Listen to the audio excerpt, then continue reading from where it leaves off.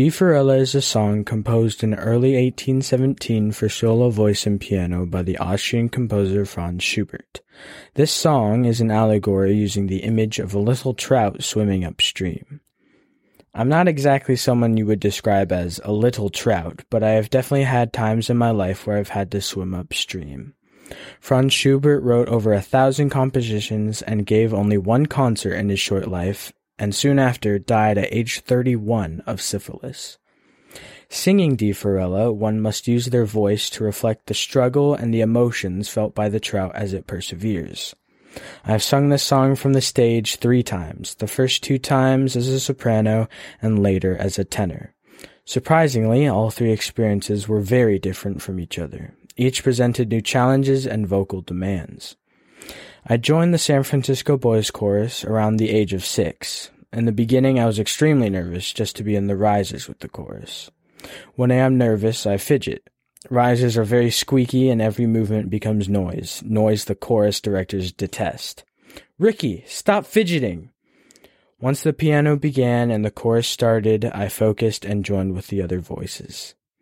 I led the soprano section for several years. Several times, my choral director asked me if I would like to try out for a solo, and each time my legs started to shake, and I politely declined. Later, when I was 12, I joined the San Francisco Conservatory of Music pre-college division. To my surprise, as a vocal major, my core classes were focused on preparing for solo recitals, so now I had no choice. In the first year, I was extremely nervous because the rehearsals and recitals were focused on me, up front, singing by myself. Performance day came, and there I was, just standing next to the piano alone with the audience, and it was really nerve-wracking.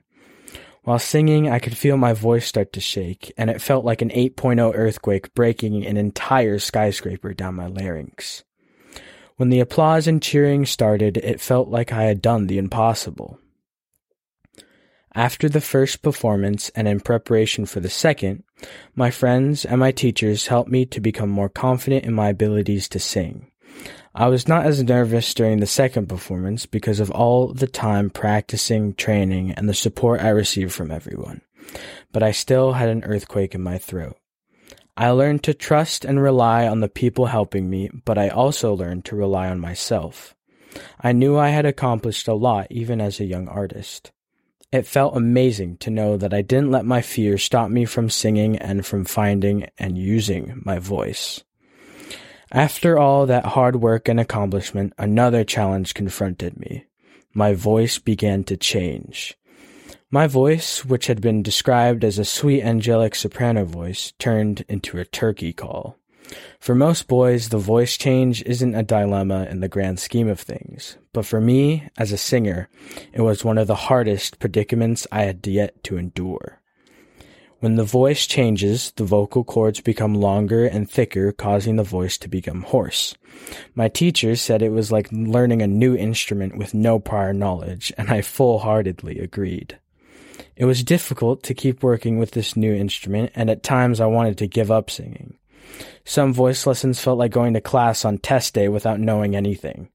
Fortunately, with the support of teachers and vocal coaches, I was encouraged to strive for excellence and learn to play my new instrument.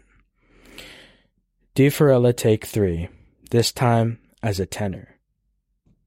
We went back to the basics: humming, tongue trills, vowels, breathing exercises, vocal slides, phrases, melodic contours, and other exercises to help develop my new voice. It felt like I was just learning how to use this new tenor instrument when it was time for the next recital. As I anxiously waited my turn backstage, I could feel the adrenaline rising, but this time I knew how to use it. It took all my focus, strength, and courage to walk out on the stage with my accompanist and take my first bow.